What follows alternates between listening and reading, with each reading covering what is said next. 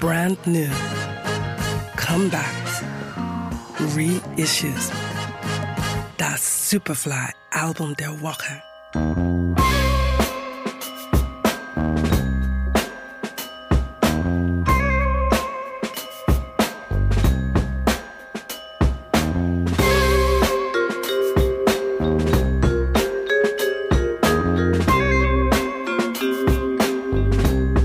Mit Palace of a Thousand Sounds präsentiert die US-amerikanische Band Whatitdo Archive Group ein besonderes Zweitalbum. Nach ihrem erfolgreichen Debüt 2021 fokussiert sich die neue Platte auf das Arkane und Esoterische und liefert dabei spannende kineastische Klangwelten.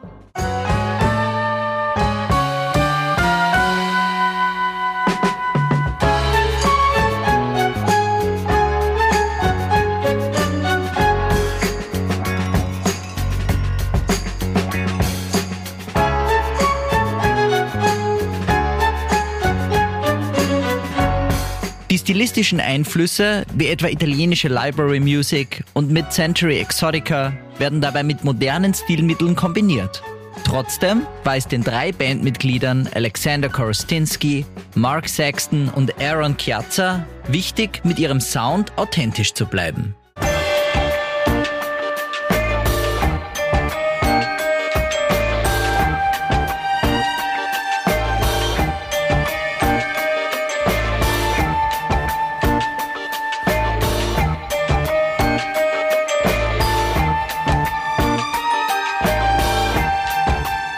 So wurde das Album in Alexander Korostinskis rein analogem Tonstudio mit obskurem Vintage-Equipment aufgenommen. Außerdem findet auch orchestrale Begleitung in Form eines 17-köpfigen Orchesters immer wieder in den Arrangements Platz.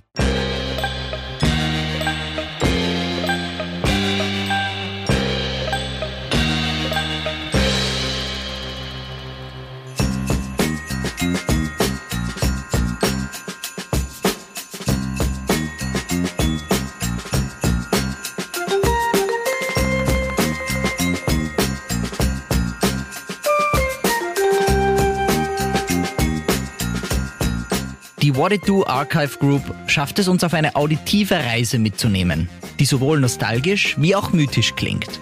Das Album ist auf dem italienischen Label Record Kicks erschienen.